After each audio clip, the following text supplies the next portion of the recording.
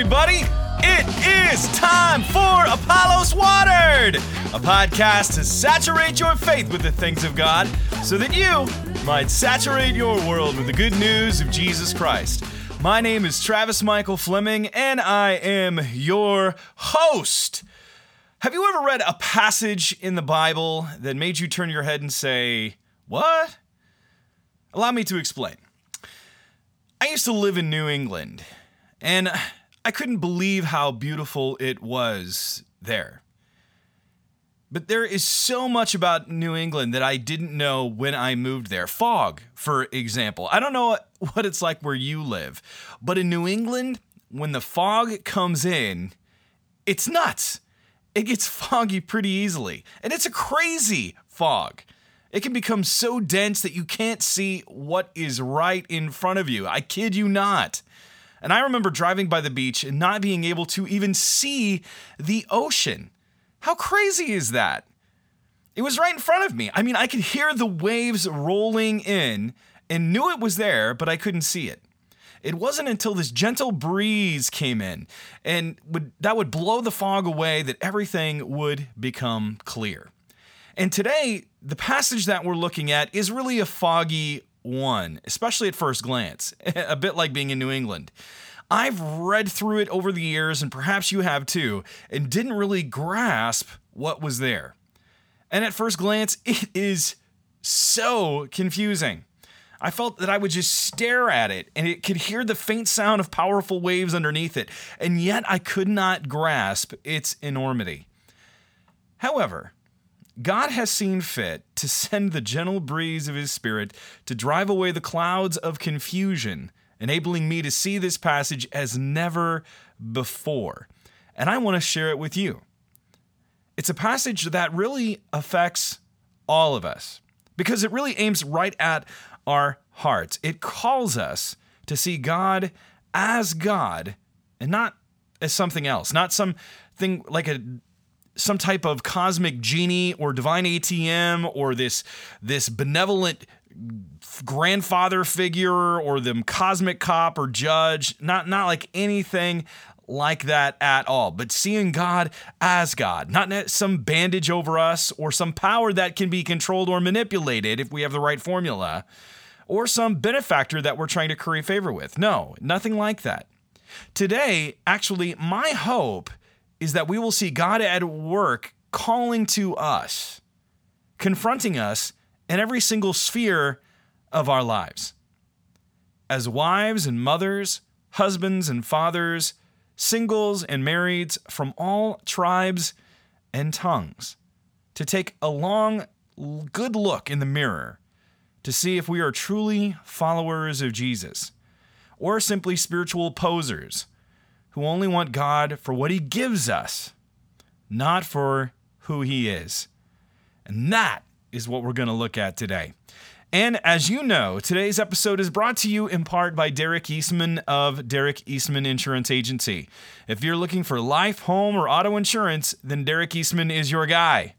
Get a free quote from Derek Eastman in Sugar Grove, Illinois at 630-466-1144. Let's get to our passage. We are in Acts chapter 8, verse 9 through 25. Here we go.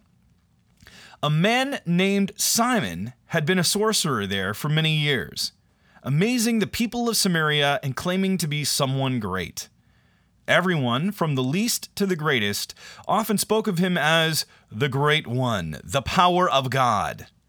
They listened closely to him because for a long time he had astounded them with his magic. But now the people believed Philip's message of good news concerning the kingdom of God and the name of Jesus Christ.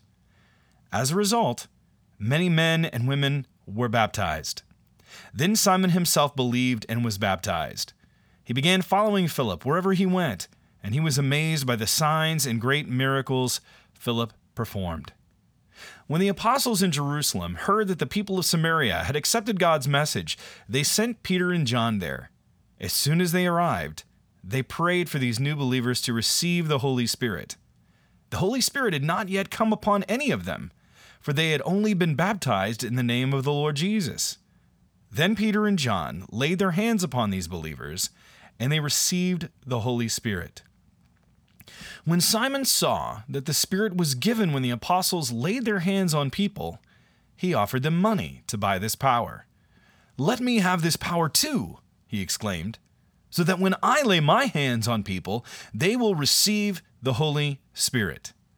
But Peter replied, "May your money be destroyed with you for thinking God's gift can be bought. You can have no part in this, for your heart is not right with God. Repent of your wickedness and pray to the Lord. Perhaps he will forgive your evil thoughts, for I can see that you are full of bitter jealousy and are held captive by sin." "Pray to the Lord for me," Simon exclaimed, "that these terrible things you said won't happen to me." After testifying and preaching the word of the Lord in Samaria, Peter and John returned to Jerusalem, and they stopped in many Samaritan villages along the way to preach the good news. We've come to an episode in Scripture that I used to want to simply just skip over. It drove me crazy because it had some parts that were so controversial and even more so confusing. Let's start off in verse 9, and here you're going to get a real glimpse of this as we really delve into it. Again, a man named Simon had been a sorcerer there for many years, amazing the people of Samaria and claiming to be someone great. This guy claimed he's one fantastic, amazing guy, and everyone from the least to the greatest often spoke of him as the Great One, the power of God. And they listened closely to him because for a long time he had astounded them with his magic. But now the people believed Philip's message of good news concerning the kingdom of God in the name of Jesus Christ. As a result, many men and women were baptized. Then Simon himself believed and was baptized. He began following Philip wherever he went, and he was amazed by the signs and great miracles Philip performed. Okay, here we go.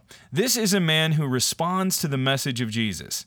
He had been into practicing magic. And I'm not talking about the sleight of hand magic that we see on shows like America's Got Talent or Britain's Got Talent or whatever country's got talent, but real magic that the Bible condemns. Now, here's what I mean. The word magic is actually referred to 6 times in the Bible, 3 times in the Old Testament and 3 times in the New Testament. However, the word magician or magicians is used 15 times, and there are several different synonyms for magic: necromancer, fortune teller, and sorcery. The Greek word for sorcery is pharmakia, and actually refers to the use of drugs for hallucinogenic purposes. In other words, any drug that was meant to get you high or hallucinating is commanded against.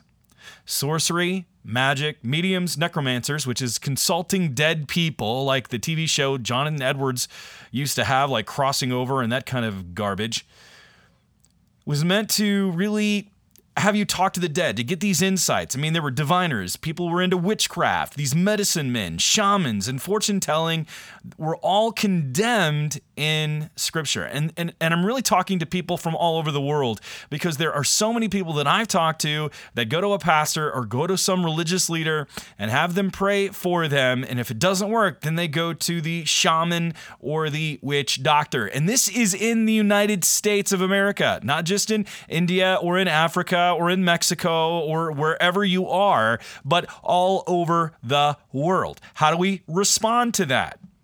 I mean, the Scripture does condemn it. Exodus 22:18, Leviticus 19:31, Deuteronomy 18:14. Or if you want to go into the New Testament, Galatians 5:20. Magic does have some power. Let's just lay that out right now. But it is demonic in origin. And you can see that in Matthew 24:24. We can see this in the Old Testament. Okay, we're going to go back for a moment. When Pharaoh's priests were trying to copy the plagues, you remember that? And that God was initiating through Moses. In fact, we see that they were able to do something similar to Moses. 3 times this happened. So here's what they did. They were able to turn their staffs into snakes, Exodus 7:11. Turn water into blood, Exodus 7:22. And then they also had frogs come upon the land in Exodus 8:7. But when it came to the 3rd plague of turning gnats into dust, they just couldn't do it, according to Exodus 8:18. Here, though, let's come back to the New Testament, into our passage. We have the story of the Samaritan Simon the sorcerer. He's a pretty well-known guy in the area and to his community. He commands a great deal of respect and is revered among the people for his ability to do great signs and wonders. But a curious thing happens. Philip, whom we saw just a couple weeks ago, went to preach in Samaria, which is a big deal. Philip actually had power, and Simon knew that Philip had power he couldn't explain. He listened to the message of Philip as he shares Jesus, and he believes, or at least it looks like he does believe in Jesus. We will soon see that he's not really a true believer in Jesus for reasons that will soon become apparent. And the reason God gives this episode in the early church helps us to see that there are those who seem to be followers of Jesus. These are the posers that we have around us. Here's what I mean. I want us to examine verse 13 for a moment. Then Simon himself believed and was baptized. He began following Philip wherever he went and was amazed by the signs and great miracles Philip performed. There are those who may have said that they were believers. We encounter this all the time. People say, I'm a believer in Jesus. I'm a believer in Jesus. Depending on what country or culture that you're in, I'm a believer in Jesus. But we all know that just because a person says he or she is a Christian doesn't mean that he or she really is one. I don't even care if they're a pastor or deacon, elder, or what. If they are advocating something completely antithetical to the Word of God, they are not Christian. They are not a follower of Jesus. They know the lingo. They might have degrees. They might have titles. They may have attended services, listened to Christian preachers, been there themselves, but none of these things means that a person is saved. None of those things means that a person truly knows who Jesus is. They may have even stepped into the waters of baptism. Notice that Simon believed and was baptized. You know, Satan has done a good job confusing many Christians when it comes to the subject of baptism. Baptism doesn't save. It doesn't wash your sins away, and it doesn't guarantee that you are going to heaven. And although some believe that if they get baptized, then nothing can take them away from God because of that. It's almost as if they believed if they could sneak into the tank and get baptized, then they could do anything they wanted to, but God had to let them into heaven no matter what. Well, that's not how God works. And when you hear passages like 1 Peter, this baptism now saves you. It's talking not about literally stepping into the water, but it's the idea of your person, your soul, your heart being given to God, and the waters of baptism symbolically cleanse you and present you with a clean conscience to God. It's always been clear that God looks at the heart in Scripture. And here we have a man whose heart is not sincere. That's what we need to realize, is that people who are posers are individuals whose hearts aren't really sincere. They don't really believe in the depth of the heart, because God knows the heart. Man looks at the outward appearance, but God looks at the heart, according to 1 Samuel 16:7. He knows our heart. He knows your heart, and knows that if we are sincere or not, if we're just going through the motions. And here we can see that though Simon had an outward show of faith, he really doesn't know Jesus personally. And while Simon is curious and a confusing character, the next episode is one of the most confusing in all of Scripture. What happens next? In fact, some have built entire doctrines and denominations out of this text. Let's look at verse 14 through 15 for a moment. When the apostles in Jerusalem heard that the people of Samaria had accepted God's message, they sent Peter and John there. And soon as they arrived, they prayed for these new believers to receive the Holy Spirit. The Holy Spirit had not yet come upon any of them, for they'd only been baptized in the name of the Lord Jesus. Then Peter and John laid their hands upon these believers, and they received the Holy Spirit. When Simon saw that the Spirit was given when the apostles laid their hands on people, he offered them money to buy this power. "Let me have this power too," he exclaimed, "so that when I lay my hands on people, they will receive the Holy Spirit." Okay, let's stop there. The Bible says very clearly that the Holy Spirit comes into a person when they believe. In fact, here is the only example of Scripture where we have someone receiving the Holy Spirit after they believe through the laying on of the apostles' hands. This is it, the only time.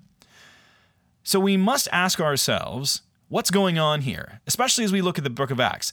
The book of Acts we often talk about as being prescriptive or descriptive. It's either telling us what to do or it's simply describing what had happened. And here I don't think is something that's prescriptive, but it is descriptive, especially when we learn the cultural context and the things that are going on around it. So let's break this passage down a bit.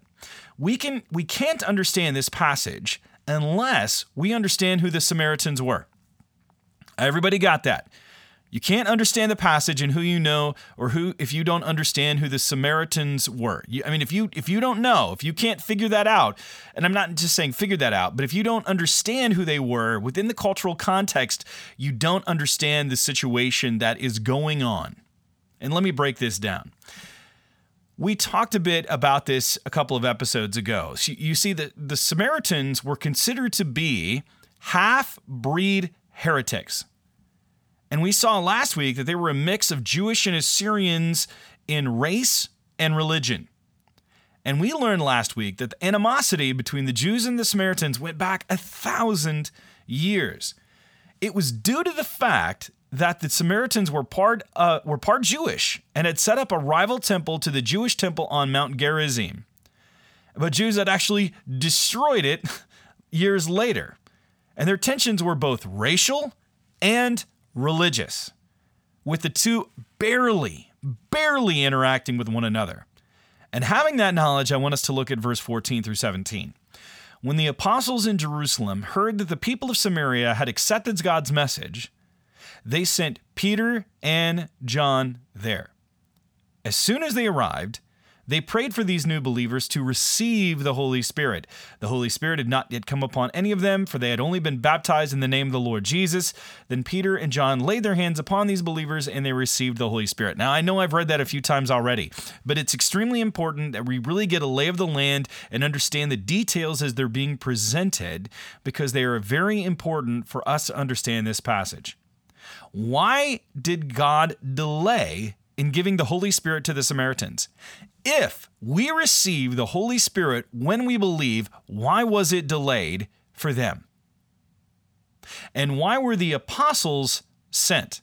Okay, these are questions we have to ask if we're going to understand this passage. Now, I know this is a little technical for some of you and you're a little confused, but I want us to just pause for a moment, because the two questions that I just asked are extremely important for us to really understand and apply this passage to our lives. It was because, this is why there was a delay. It was because the Samaritans were in danger of setting up a rival religion just like they did before. But here we have God delaying giving the Spirit and making sure that it had come from the apostles. It was very important. So here's what I'm trying to say here. This view supports Jesus' words to another Samaritan, the Samaritan woman in John chapter 4. Again, stay with me, and all of this is going to make sense in just one moment. I'm building a case, and I need to lay it layer by layer. When Jesus interacted with the Samaritan woman in John 4, we read this, and it starts in verse 19. "Sir," the woman said, "you must be a prophet. So tell me, why is it that you Jews insist that Jerusalem is the only place of worship, while we Samaritans claim that it is here at Mount Gerizim where our ancestors worship?" Remember what I just said. They had set up a rival temple to the one in Jerusalem. And there was now this disagreement on who really had the right worship of God in the right locale, because it's extremely important in the ancient world. That location, I mean, it plays a pretty important role in understanding who God is and who was the right God. Jesus replied in verse 21, "Believe me, dear woman, the time is coming when it will no longer matter whether you worship the Father on this mountain or in Jerusalem. You Samaritans know very little about the one you worship, while we Jews know all about him. For salvation comes from the Jews. But the time is coming. Indeed, it's here now, when true worshipers will worship the Father in spirit and in truth. The Father is looking for those who will worship him that way. For God is spirit, so that those who worship him must worship in spirit and in truth." Okay. Why is this important to our discussion that I bring up John 4 and the location of Mount Gerizim and why the Samaritans worshiped there and why the Holy Spirit was being delayed? We see that the woman cited Gerizim as the home of the true religion of Judaism. Jesus corrects her thinking and wants her to know that Jews have the true religion of God. In fact, salvation comes from them, their people, and their history and their God. But God here is showing that he's not going to be determined by location, but through the Messiah. And the key part of the verse that is relevant to our discussion is actually verse 22. "You Samaritans know very little about the one you worship, while we Jews know all about him. For salvation comes through the Jews." Salvation comes from the Jews. But there was danger with them coming to know Jesus that they would set up another group different from the early church. By having the apostles who were Jewish be the ones who would convey God's Spirit to the Samaritans, they were showing that salvation came through the Jews and that the Samaritans couldn't set up an alternative religion. They had to see that they were part of this new group developing based on Judaism, with Christ being the cornerstone and the teaching of the apostles as the foundation. And this view is further confirmed by Paul in Romans 1:16. "For I am not ashamed of this good news about Christ. It is the power of God at work, saving everyone who believes, the Jew first, and also the Gentile." Greek is another way of referring to the Gentiles. Actually, some translations have Greek, but here it's Gentile.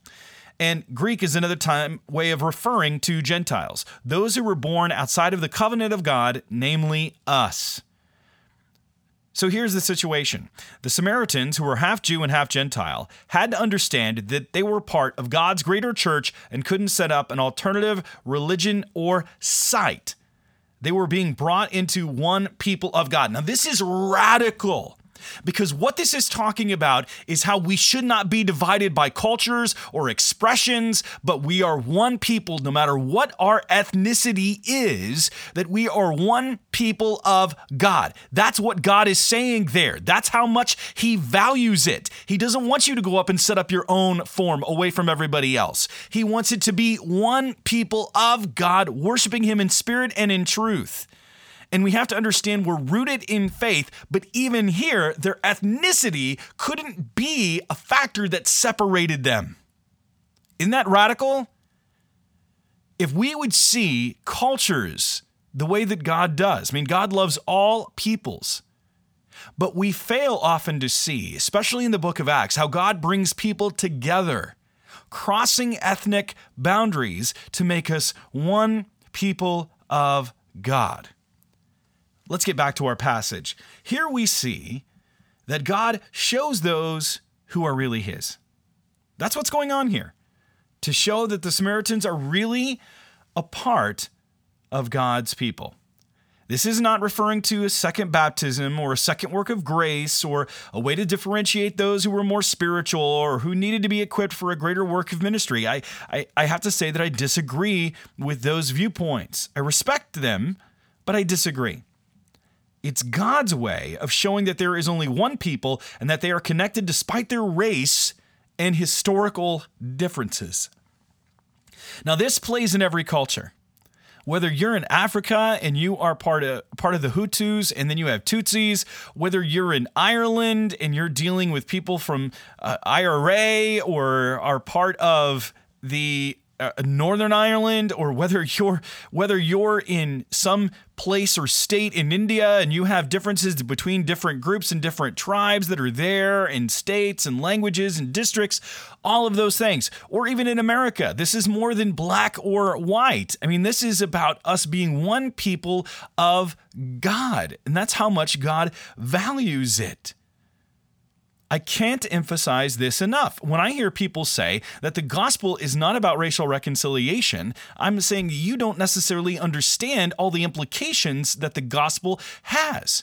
Is that God is showing that he has purchased a bride for himself, one people that he has made them into, though he has brought them in from all different tribes, tongues, races, that he wants us to be one people that transcends all nationalities, all ethnicities, all other allegiances. He brings us together there. And when I see other people trying to make this about the Holy Spirit coming in all the different ways, they miss the cultural implications, and that's where we live. This is where I get very, very frustrated with some of my brothers and sisters because they want to create a hierarchy of those who are more spiritually in tune than others, and using this as some type of second baptism as if the first weren't enough, and if you were more spiritual, you would get that, rather than seeing it as it is of people coming together. You know, there's a reason why in Scripture, when we look at the Ten Commandments, you have the first set of the Ten Commandments talking about our relationship with God, and the second part of the Ten Commandments talking about our relationships with people. And that's why when Jesus was asked, what is the first and greatest commandment? He says, love the Lord thy God with all thy heart, soul, mind, and strength, and love what? Your neighbor as yourself. That's what he's talking about. And that's why when he's asked about who his neighbor is later on, he tells the story about a Samaritan, because it's talking about people that are different from different ethnic backgrounds and crossing boundaries and showing love. Boom, it's there. Can't you see it? It's so right in our faces. And when I see so many of my brothers and sisters saying that the Bible doesn't talk about race or talk about ethnicity, we just need to focus on the gospel. This is one of the applications of the gospel and how it works out in the middle of our worlds.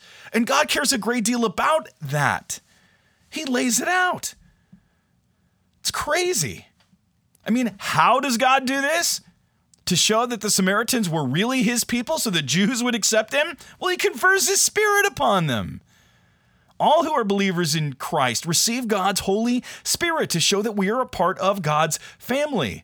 And in every case, except this one, it happens when we believe in Jesus. As we read, just to give you a biblical example here, text, 1 Corinthians 12:13. Some of us are Jews, some are Gentiles, some are slaves, and some are free.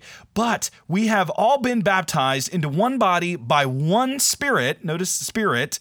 It's showing that when we receive the Spirit of God, it brings us in, and we all share the same Spirit. Or Ephesians chapter 1, verse 13 through 14.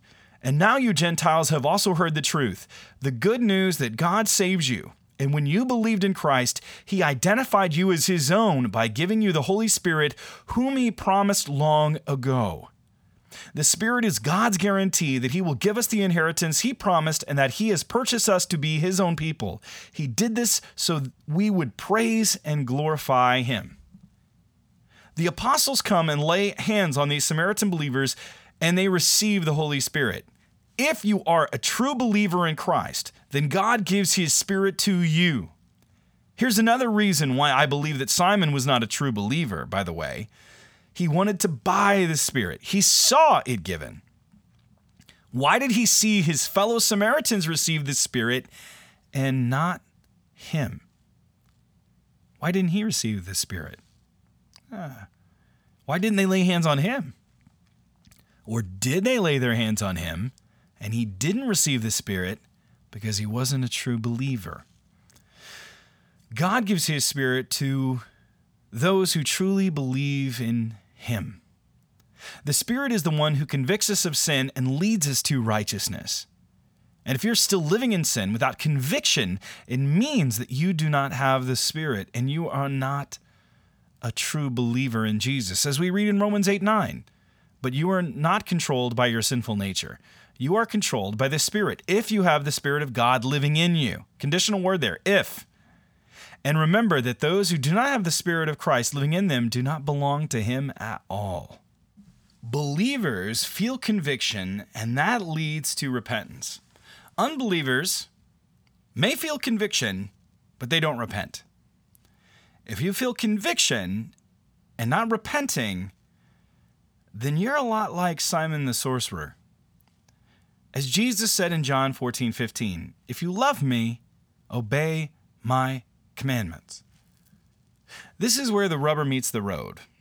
If you really know Jesus, then you will try to do what he says. You're going to fail. You're going to fall. We all do. But as my mentor once told me years ago, it's bad to fall off the horse, but it's worse to stay in the mud puddle. Meaning that you might fail, you might fall, you might sin, fall off the proverbial horse, if you will. And if you stay there, that's bad. But repentance is getting back up. If you really know Jesus, then you're going to try to do what he says. You will fight sin. You will try to live in obedience to his commands. Don't think you're exempt or that God will understand. God is not okay with us staying in sin.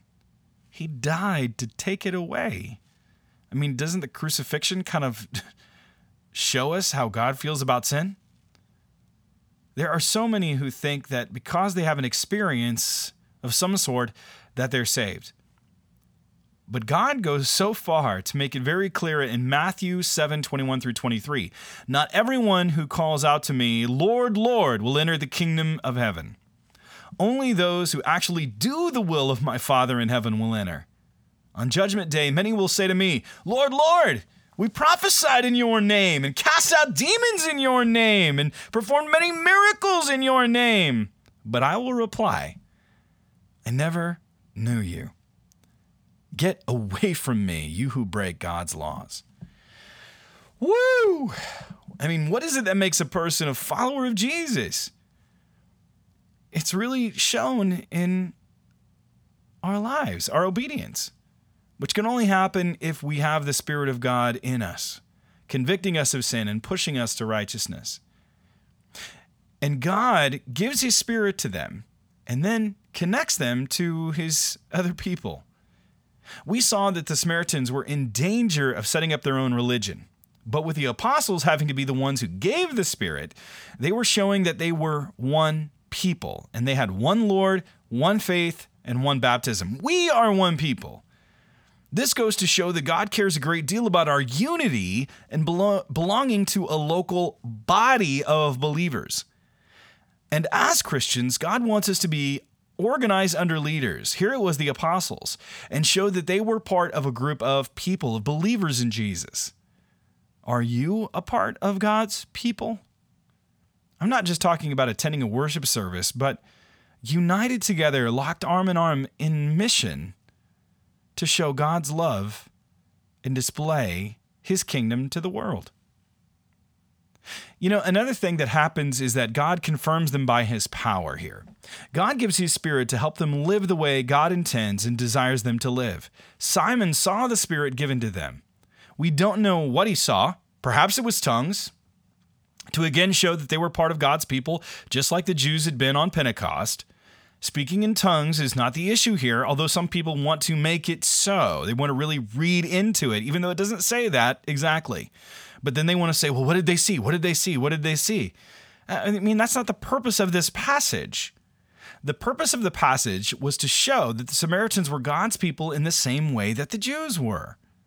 Moreover, the sign that we are God's people is not tongues, but it is the power of God at work in our lives and is revealed in the fruit of the Spirit being seen in and through us, which means love for God and others, peace in your life, goodness, being patient with other people, kindness, faithfulness in the midst of difficulty, and self-control. These are the signs that we are part of God's people, and we're all going to fail in this. Spoiler alert, we are going to fail. But again, we continue to go back. We continue to offer ourselves up to God. We continue to experience his joy and his peace We don't live by guilt and shame, but we live in the knowledge that he died and shed his blood to forgive us of our sins, to give us clear consciences in the sight of God. These are the signs that we are God's people. I have seen so many Christians who want the power, they want the tongues, they want the miracles, but they don't want the obedience in the everyday things. These are the people that have a form of godliness but deny the power because they don't live by it.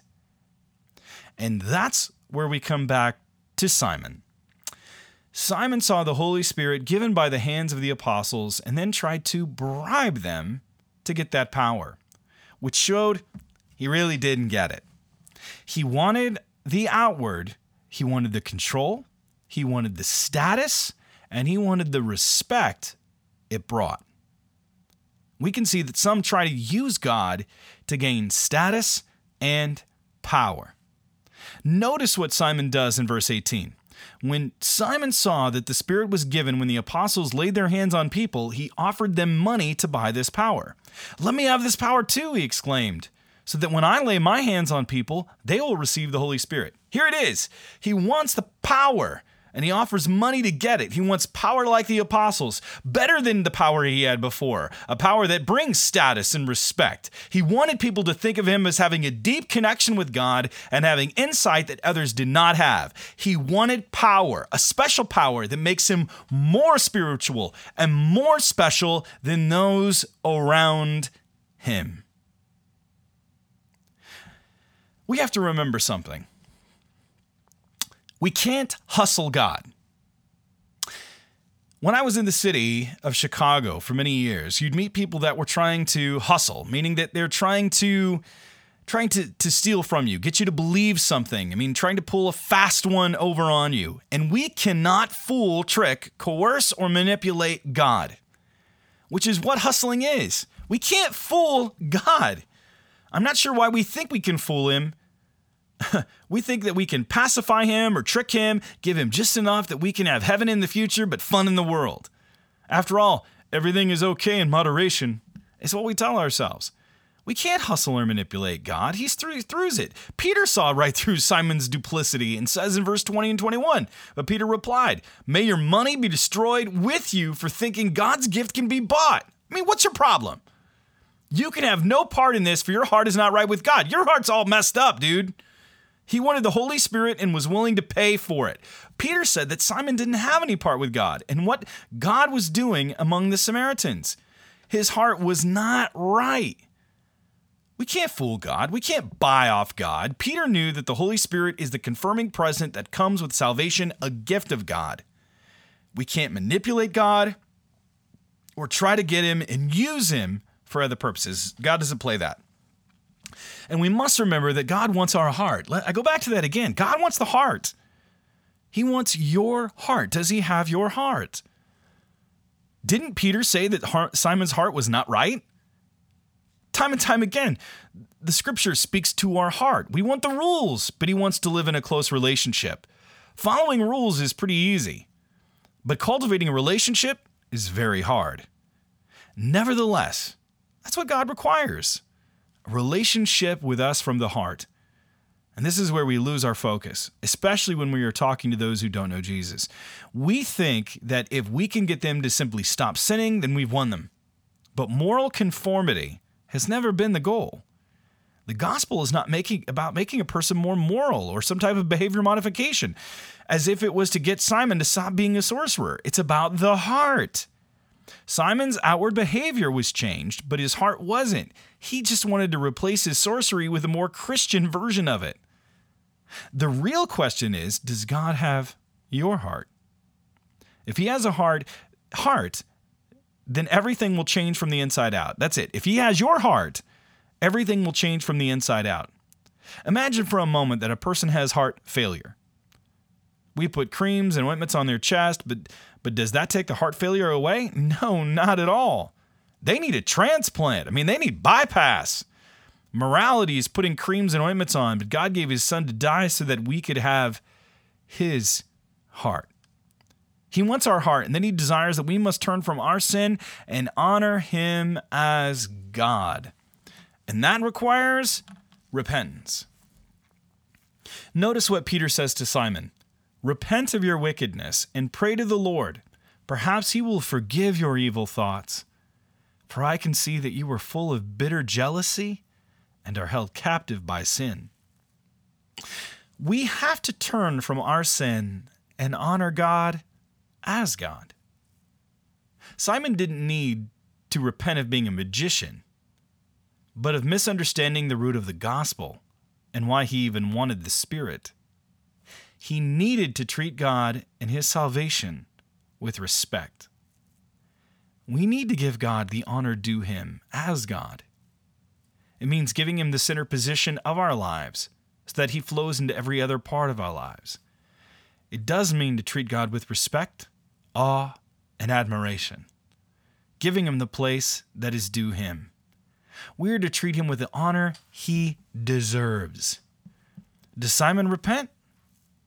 He asks Peter to pray for him so that nothing that Peter said would happen. Church history actually says that Simon doesn't repent, becomes the father of many heresies. He failed to truly honor God as God. I think that we've forgotten what it means to honor others. Some time ago, I took my family to the Arlington National Cemetery in Washington, D.C., and witnessed what is commonly known as the changing of the guard at the tomb of the unknown soldier. When the change ceremony is going on, no one talks. It's silent. Why? Out of respect. Remembering the sacrifice that so many have made for us. We honor those who have given their lives for our country. Who else do we honor? Who do you honor in your culture? That's who we honor in our culture. And I know that we have many listeners in several different countries of the world, in Canada and Mexico and the UK and South Africa and India and Pakistan and Indonesia. I mean, we have listeners all over the world. Who do you honor? Who is worthy of your respect? For those who come from many Asian countries, you place a great deal of emphasis on honoring your father and mother. The Bible tells us to honor father and mother, and we are to honor those in authority, whether we like them or not, whether we disagree with them or not. We are to honor them. We are also to honor the aged among us, or those in authority over us, whether they are honorable or not. We do so because of the position that they have. And God deserves honor most of all. If honor is based upon person, character, and what has been accomplished, there is no greater honor than is due God. Notice what happens next. Simon had said, "Pray to the Lord for me," in verse 24, that these terrible things you've said won't happen to me. And then we transition in verse 25. After testifying and preaching the word of the Lord in Samaria, Peter and John returned to Jerusalem, and they stopped in many Samaritan villages along the way to preach the good news. They continued to preach, made their way back to Jerusalem, and as they were, continued to preach to the villages of the Samaritans, as God continued to extend his kingdom in the hearts of men and women from different cultures and background. You know, this passage at first is very confusing, but I hope for you it's become clear. God wants to transform hearts and minds to bring them into his body to accomplish his mission on the earth, seeking to expand his kingdom by continuing to testify about Jesus and what he has accomplished on man's behalf. And I want to make sure that you're a part of that. I don't want you to be like Simon the sorcerer. So I want to ask you a question. Do you believe? Are you part of his body that is called the church? Are you living for Christ in such a way that you are expanding his kingdom? Well, let's make it simple. Is your heart right before God? If not, then all of us, if any of our hearts are wrong, we are required to repent, to turn away from and turn to God. Don't let your repentance, though, be like Simon's. Turn to God with the entirety of your heart and honor God as He has revealed himself in Christ. Before we close out today, I want us to come back together in just a moment after I pray for some announcements and things that we want to share with you about some exciting things that are coming up. Before we get to that, let's take a moment and I'd like to pray for you. Heavenly Father, I pray for all of those who are within the sound of my voice. Lord, there are those who feel like they are like Simon, that they're pretenders, posers, that they pretend to be holy, but they are living under the shadow of their own hypocrisy. Lord, you know how we all fail, how we all fall, how we all struggle, how we all sin, and yet you still love us. And Lord, help us to turn back to you with true repentant hearts, not only agreeing with you that our deeds are evil, but desiring a genuine change of ways. And Lord, please show us how we are to build relationships with other believers in Christ who may look and sound different, who we may even have a history with in some way, shape, or form, but you desire to bring us together as one body to display your glory to a lost and dying world. Lord, I pray that all of those, no matter where they are listening, that they might be drawn to you, and then they might do business with you today.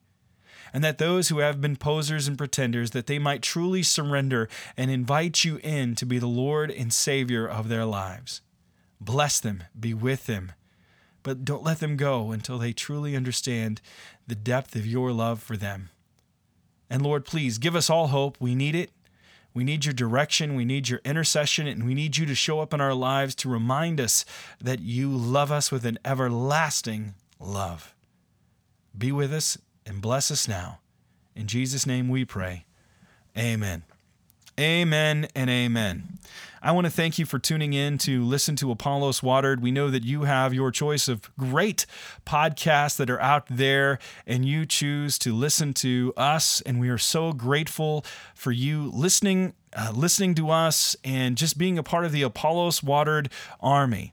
And if you want to know more about our ministry, I would recommend you going online to apolloswatered.org. That's 1 P and 2 L's, apolloswatered.org, to learn more about what we believe God has called us to do and how you can partner with us to help water the world for Jesus Christ. I also want to let you know that today's episode is brought to you in part by Kathy Brothers of Keller Williams Innovate. If you're in need of a realtor, she is it. And that's it for today's episode. If this has helped you so that you can water your world, then hit that subscribe button, leave us a review, and just tell us about how God has touched you, how God is using this ministry in your life so that you can water your world. We really want to be able to hear from all of the Apollos army that's out there. And please pray for us. And if you feel a desire to support us, just go to our website, and in that upper right-hand corner, hit the Support Us button. And just to let you know that this will be one of the last episodes of Season 1. We'll have a couple more yet to go, but at the conclusion of this season, we're going to take a bit of a break and get ready for Season 2. We have so many things that we want to share with you. So many exciting details are coming together behind the scenes, and it's all coming together rather quickly. But it does take its time, and we want you to be aware of all things that are going on so that you can keep up and be fully informed, as well as be participants with us as we continue to water the world for Jesus. I want to thank our team: Kevin, Melissa, Eliana, Rebecca, Donovan, Chris, all of those who make up the Apollos Watered team. I couldn't do any of this without them. Thank you for listening, everybody. Water your faith, water your world. This is Travis Michael Fleming signing off from Apollos Watered. Stay watered, everybody.